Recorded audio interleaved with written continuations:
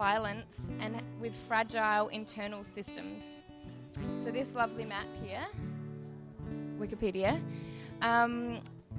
shows countries or places of conflict in the last 12 months, and that is current as of the 10th of March this year. So there's different colours depending on how many deaths there has been. World Vision, Baptist World Aid and Compassion all have key places to pray for, and you can sign up to be a prayer partner with those if that's something that you're interested in. The places of conflict include northern Ethiopia, Haiti, Lebanon, Honduras, El Salvador, Guatemala, Syria, South Sudan, Venezuela, Afghanistan, Myanmar, Yemen, Russia and the Ukraine, Somalia, Kenya, Iraq, Colombia, the Congo, Mexico and West Papua. I can't fix it, but I can pray. So if you just want to turn to the people around you, and if you just want to pray however you're led for the brokenness in our world, the things that are in disharmony, may we pray for God's harmony. And I'll give you a few minutes.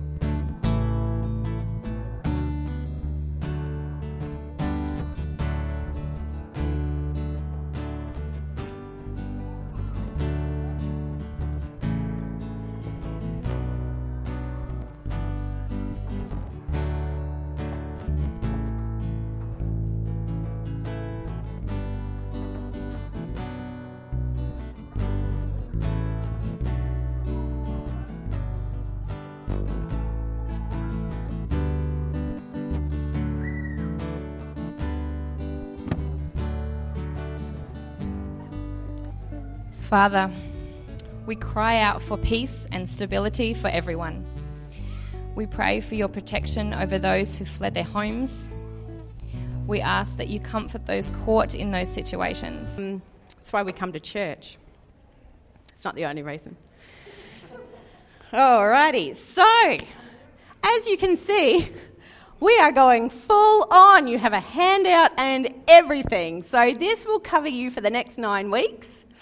So feel free to bring it back with you. There will be more copies available if you happen to forget it. We will actually only be doing 1 page of this today. So it will look like this. It's Talk Outline Unit 1. It's very pretty. I didn't do any of this. I literally just pressed the print button. So I want to acknowledge up front, first and foremost, that this material is totally Vaughan Roberts material. So Vaughan Roberts is a pastor in the UK, a minister in the UK. He's written an amazing book called God's Big Picture, and we're going to be working our way through the material in that book. This is stuff that some of it is mine, to be honest. It's not totally his. I have to have some say in it. So this is material that I actually presented as part of my job. So I work for a Christian organisation called Australian Fellowship of Evangelical Students. I work at Flinders University campus with the Christian group on campus there. And this is sort of 9 hours of material kind of condensed for us into a lot less than that, but I did it for them in 4 hours. And I talked really fast and I went over time, but I've taught it in a number of different contexts and ways, but this is primarily what I've prepared for the students. So if you ever wonder what I do in my job, this is part of what I do.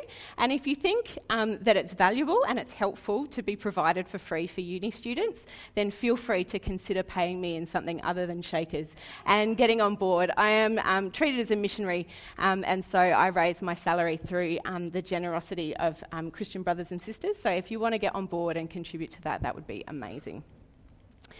Okie dokie. So, so this is prepared for that context, but this is my jam. This is my happy place, this topic. So I just got so excited about the idea of actually teaching it that I said to Gav, I have this series, and he's like, brilliant. And little did I know that I would then be replacing him for 9 weeks. So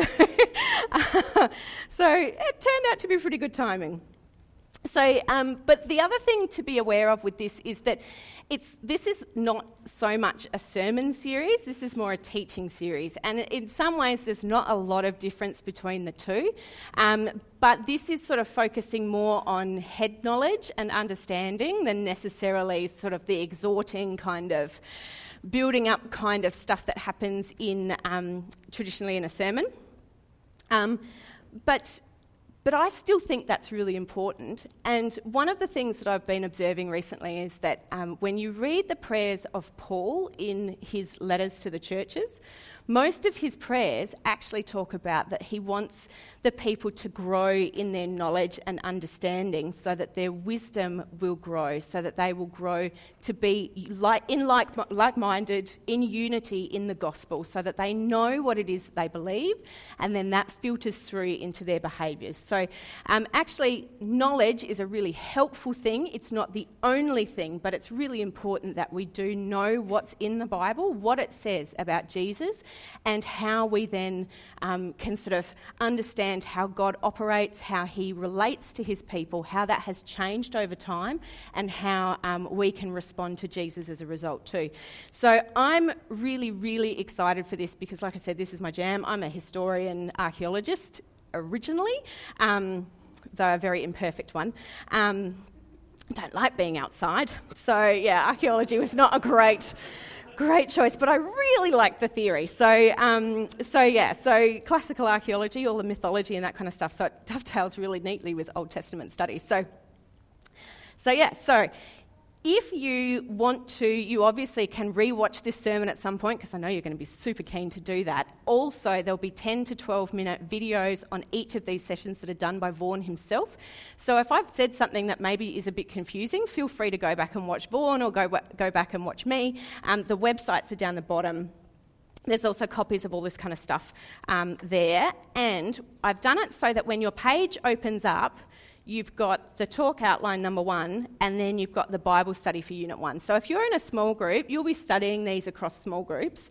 But if you're not in a small group or your small group meets fortnightly, feel free to do that study by yourself. It's designed for either group or personal study. So feel free to just kind of work through that in your own time. They're not long studies, so if it's something you're keen in, then that would be fantastic.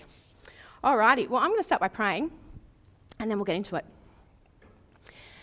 Lord Jesus, we thank you so much that from the beginning, the very beginning, that you were there in creation, that God is eternal, and that we are created beings. We thank you that you make that hierarchy clear, and so that we can know that you are bigger than us. You have set a plan in motion. You are intimately interested and involved in that plan, and that we can see and observe and understand that plan by looking at your word. We thank you that you've given your scriptures to us, that we might know you better, that we might come to love you more, and that we might be changed by your Spirit to look more like you. And we look forward to what you have to say to us today. Amen. Okay, so let's start with the Bible. So, the Bible... now I've lost my page. Gosh, good start. Moment 1. The Bible. is the book that we are working from. It is a very old book. It has had a deeper impact on human history than any other book, though not many people know what's actually in it. They might know bits and pieces, they may know the general gist, but the actual detail of what's in the scriptures from beginning to end is fairly unusually known, even amongst people who go to church. So one of the things when I went to Bible college, one of the first things that was on my list to know was that I wanted to know the books of the Bible in order.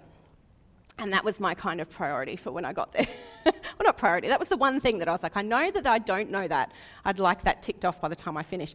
Turns out when you're in Bible college, they assume that you know the order of the books in the Bible, that you might have been around Christianity a while and you might have that. So it was not their priority. So I learned a whole lot of other stuff, but I still don't know the order of the books of the Bible. Patches of them, but not all of them. So the thing is, too, is that it's the thing that Christians base their whole world view on, or that's what we're supposed to do. We're supposed to filter all our experiences, all our intentions, all our plans, things that we do through the lens of Scripture and serving Jesus in those choices that we make. And yet so many of us don't actually know very well what's in there. And unfortunately, when the rubber hits the road, if we're relying on somebody else who's teaching us what's in the Bible and we're not actually reading it for ourselves or spending time learning more across the breadth of the Scriptures, then we tend to find that we've got a second-hand faith. We've got somebody else's faith that we've just kind of tacitly agreed with. And when the rubber hits the road, it just doesn't stand up to much. So it's important that we actually know what's in there and we understand the whole story so that when things get hard, we've got a lot to fall back on that's actually ours rather than things we've just agreed with that we've heard along the way. So the aims for this 9 weeks is that we'll have an overview for understanding, so we still won't be able to get into the detail as much as would be ideal, but then we'd need a whole lifetime for that plus more. But also that we'll grow in knowledge of God and love of Him as well in response. So the Bible, one book. We know because it comes like this, or sometimes in a phone, but it's one book. But it also has 66 books in it. So it's a collection of books in one book. 66 books that have a whole lot of different writers from different circumstances and situations, but one author. So we see in 2 Timothy 3:16. Switch it on. Here we go. 2 Timothy 3:16. All Scripture is God-breathed and is useful... different translation. Right. All Scripture is God-breathed and is useful for teaching, rebuking, correcting and training in righteousness. So what we've got up here, all Scripture is given by inspiration of God and is profitable... Must be New King James. Profitable for doctrine, for reproof, for correction, for instruction in righteousness. The screen up the back's flickering just in case and so it just flicked out at the key time. So we've got all these writers that have written the Bible, but actually God is the one who inspired the writing. So He has endorsed it, He's given His seal of approval, He said, this is my word revealed to people, and you can trust it. So yes, human people wrote it, but He gave them the authority to do so, and He said, I authorise this. This is mine. This is the one place where you can go and actually know who I am, and I have approved what has been said. There is one subject, Jesus Christ. So we see in Luke 24:27, and beginning with Moses and all the prophets, He explained to them what was said in all the scriptures concerning Himself. So Jesus has said, up until this point, all the scriptures are actually talking about me. So we know that Jesus is the sum total of the Old Testament. We also know that He's what's in the New Testament, because if you've read any of the New Testament, you'll know that it's about Jesus, particularly the Gospels, but then the letters are talking about, now that Jesus has been, this is what we need to do going on. There is one story. So the story, there are so many little bits and pieces. Obviously in Sunday school you tend to do the kind of the characters. We follow different characters through because we see the way that different people have followed and sought to interpret the God that they're following. But the story across the whole of Scripture that starts in the very beginning and continues, doesn't finish at the end, continues on even now, is God's plan to save the world through Jesus. And that was only ever plan A. That was never plan B. So when humans ate the fruit in the garden, which I'm getting forward to next week, but when they ate the fruit in the garden, God didn't sort of say, ruined. Now I've got to come up with something else. Which some of us might say to our children, now I've got to change the plan. No, God knew what was coming. Plan A was always that Jesus was going to come and save the world. So that's the one story that runs all the way through.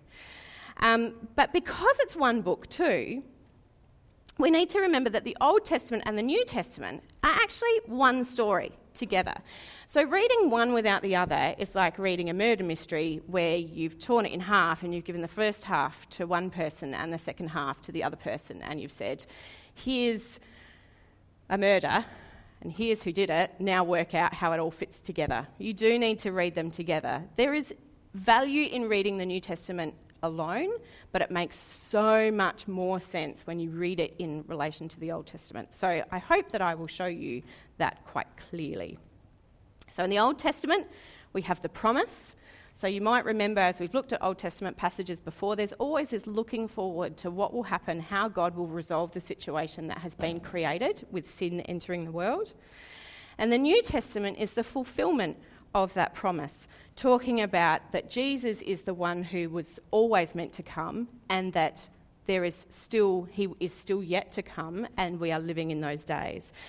So we've got the resolution in the fulfillment, but we've also got context that comes from the Old Testament. So it gives us context for things like why Jesus is called the Christ, why he's referred to as the Passover lamb, why he's called the Son of David. All these ideas that we just kind of tacitly agree with because we've heard them so many times, they all come from the Old Testament, and they have huge, huge weight to them that when it just rolls off your tongue, you don't tend to there's just so much understanding that comes from those terms that, if we know the Old Testament well, has so much more richness and volume than if we just use them based on where we see them in the New Testament. And there are other things. There are plenty of examples where Jesus is ministering to people and that sort of thing, or when he's calming the storm, or walking on water, or casting out demons, where it's actually fulfilling direct prophecy or showing how much power he has and that he is indeed the God that the Jews are waiting for. But that means more when we know the Old Testament well.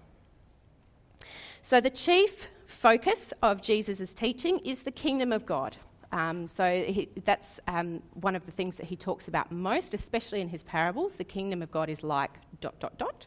And that's the story that we're going to follow through. So we're looking at the kingdom of God from creation through to the end of the scriptures in Revelation, and how that then projects forwards. And so that's the idea that we're following through. And Vaughan Roberts, helpfully, because there's nothing new under the sun, we know this, right? So Vaughan Roberts has heavily borrowed material from Graham Goldsworthy, who wrote this enormous tome called Gospel and Kingdom. So he wrote Gospel and Kingdom, which is massive. Vaughan Roberts wrote a very small, very readable, fantastic book called God's Big Picture, and I'm distilling that for you today. So we're piggybacking on a whole stack of other stuff, but if you want to read even more depth, Gospel and Kingdom, I can endorse to you. But the kingdom of God, the way that Vaughan describes it, and you'll see that there's a little table on this middle column. The kingdom of God is when God's people are in God's place under God's rule and blessing. So that is what we'll be tracking all the way through. So we're looking at the different eras that are in the scriptures, and we'll look at whether it is God's people in God's place under God's rule and blessing, and we'll assess where they are based on those three ideas, and where we are today too, based on those. So this first one is the pattern of the kingdom. So we're going to have 8, it's 9 weeks, but one of them split over 2, 8 P words. So you'll need to remember 2 things. God's people in God's place under God's rule and blessing, and the P words that come with it. And today is the pattern of the kingdom. So this is where we see the pattern of the kingdom being set as to how God's intentions for the kingdom of God would be throughout the rest of time. So the pattern of the kingdom, and we see this in God's creation.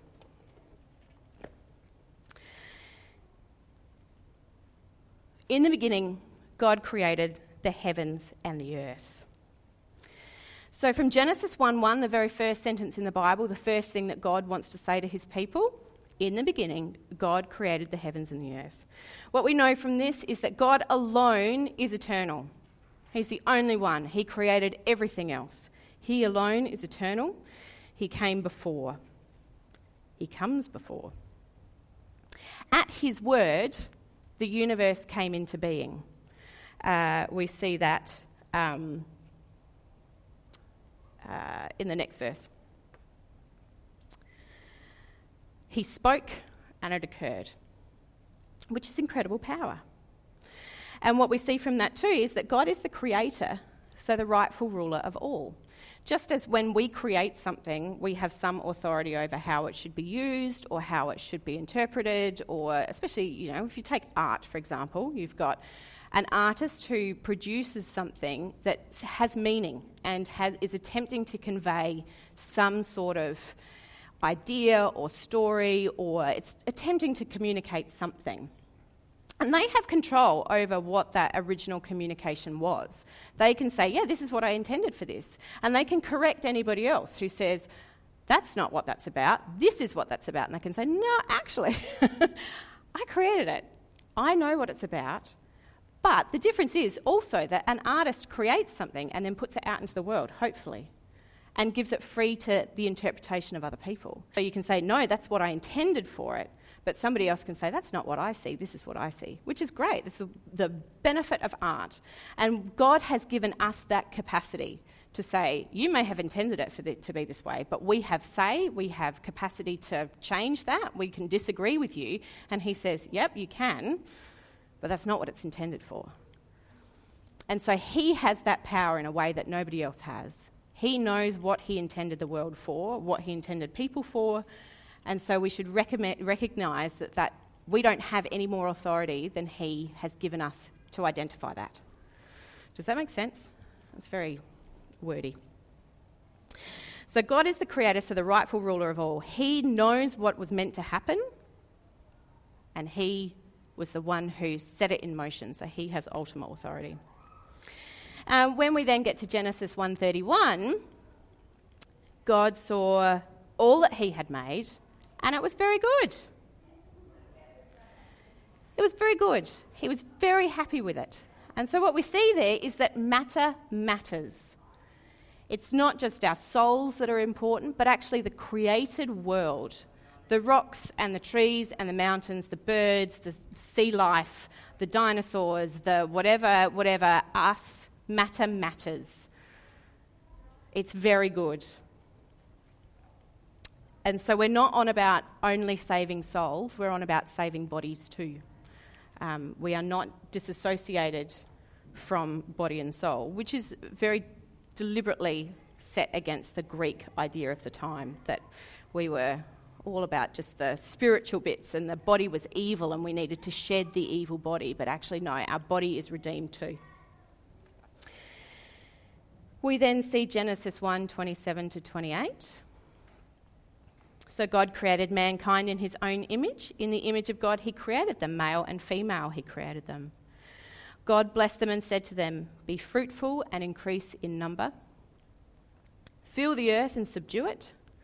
Rule over the fish in the sea and the birds in the sky and over every living creature that moves on the ground." So we see God created humans in his image, looking like him in character, not necessarily physically. He created male and female, and he blessed them.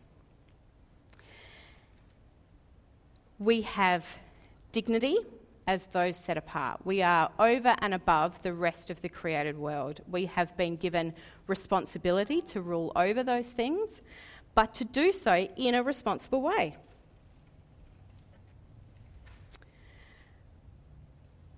We are full of dignity, no matter who we are.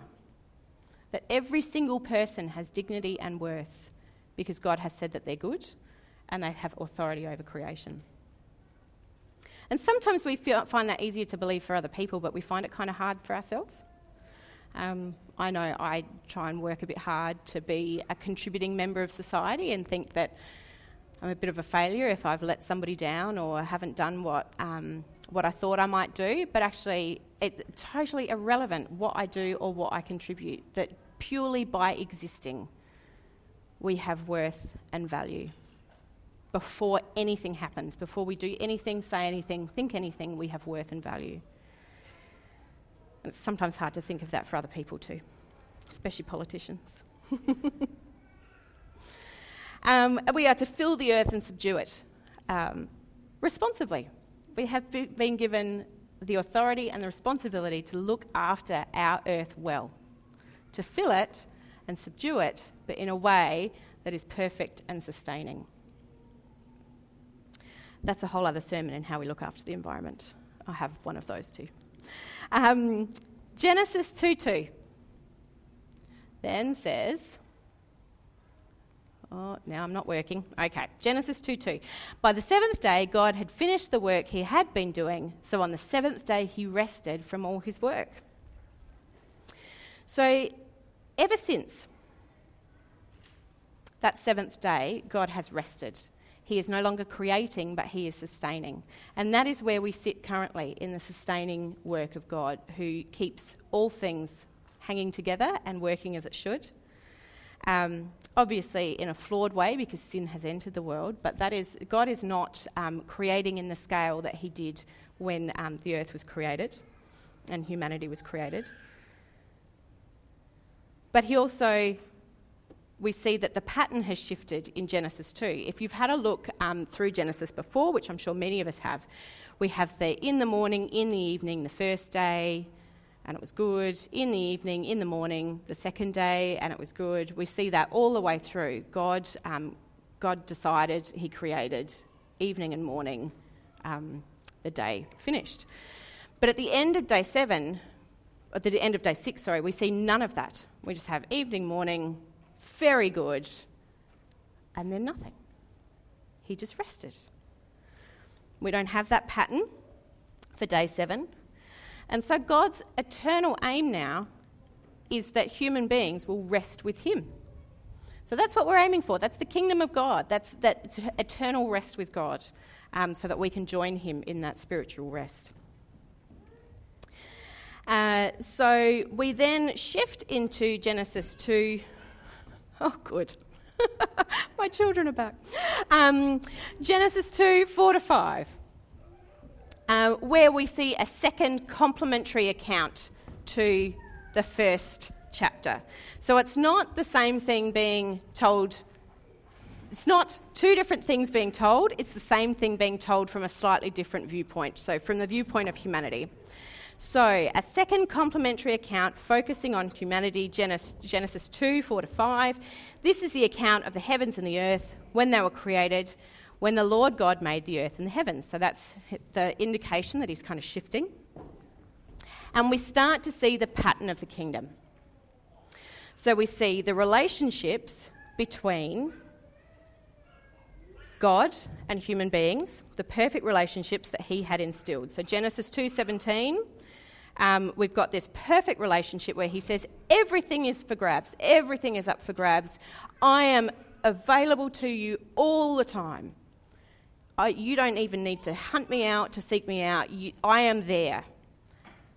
And we have this perfect relationship. The only prohibition, he says, you must not eat from the tree of knowledge of God and evil, for when you eat, I don't know why.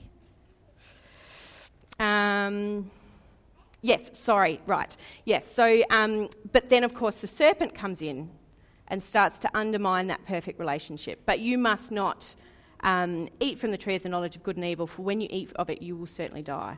So Satan then immediately starts to kind of, are you sure that this relationship is perfect? But up until that point, it had been so totally perfect. Perfect between man and woman too. So Adam and Eve, Genesis 2:25, Adam and his wife were both naked and they felt no shame. So this perfect relationship of just cohabitation that is peaceful and safe and loving and just totally unadulterated with thinking, overthinking and abuse and any of the things that kind of get in the way of relationships not working so well with each other. So we've got the perfect relationship between God and human beings, we've got the perfect relationship between human beings and each other, and we've got the perfect relationships between human beings and creation. So the Lord God took the man and put him in the Garden of Eden to work it and take care of it. So he knew exactly what he was meant to do. It was easy work because it's not until the repercussions of next week come out that the ground gets hard to work. So it's this easy relationship. God, humans in each other, and humans and creation. And so that's where our pattern sits. The pattern is that God's people are Adam and Eve. God's place is the Garden of Eden. And he said, this is for you. Everything you need is here. And God's rule and blessing is that they have perfect relationships with each of those three elements. And that's the pattern that's been set. We've got this idyllic panorama of what life should be. And so together they're to obey God's instruction, to work and subdue the land, and all things together bring glory to God. Pretty amazing. Be so nice to be there. So that's the pattern that is set. That's what we're hoping for as we run all the way through. So God's plan for the kingdom that then gets outworked through the rest of the scriptures is to return to this pattern. And that's what we'll be tracing through the rest of the Bible as we go. So, how did I do time-wise? Oh my gosh, that's never happened. Praise Jesus, people. This just doesn't happen.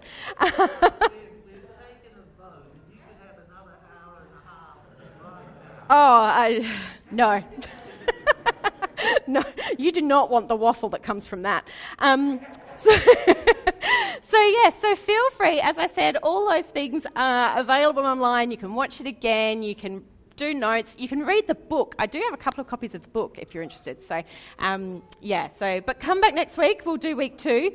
I'm going to pray for us, and then the kids will come back in, and then we'll move into... Not yet. Do you want me to pray then, or do you want to... Okay. Let's pray. Lord Jesus, thank you so much for your part in creation, that you were there when it was all done, that you created perfection and loved it, and love us, that you created a world that worked in harmony, that showed the pattern of what was to be. And Lord, we look forward to a day when that will happen again, when we will be just like the pattern, that we will be your people in your place, under your rule and blessing in its entirety. And so, Lord, as we look through the rest of the scriptures in the following weeks, we ask that you would be keeping that vision in mind of what we're striving towards, of what we're hoping for, that when things get tricky, that we can cast our eyes and know that this is not the final point, that we are promised an outcome that is even better than the pattern, where there is no tree that we can eat from, where there is no need to exercise our own authority, but that actually we will just be with you in your rest, worshipping you and living in glory. What an amazing vision to look forward to and strive for. We thank you for your word to us and the ways we can learn from it. And we pray these things in your name. Amen. All righty. Bring the kids in. They're in.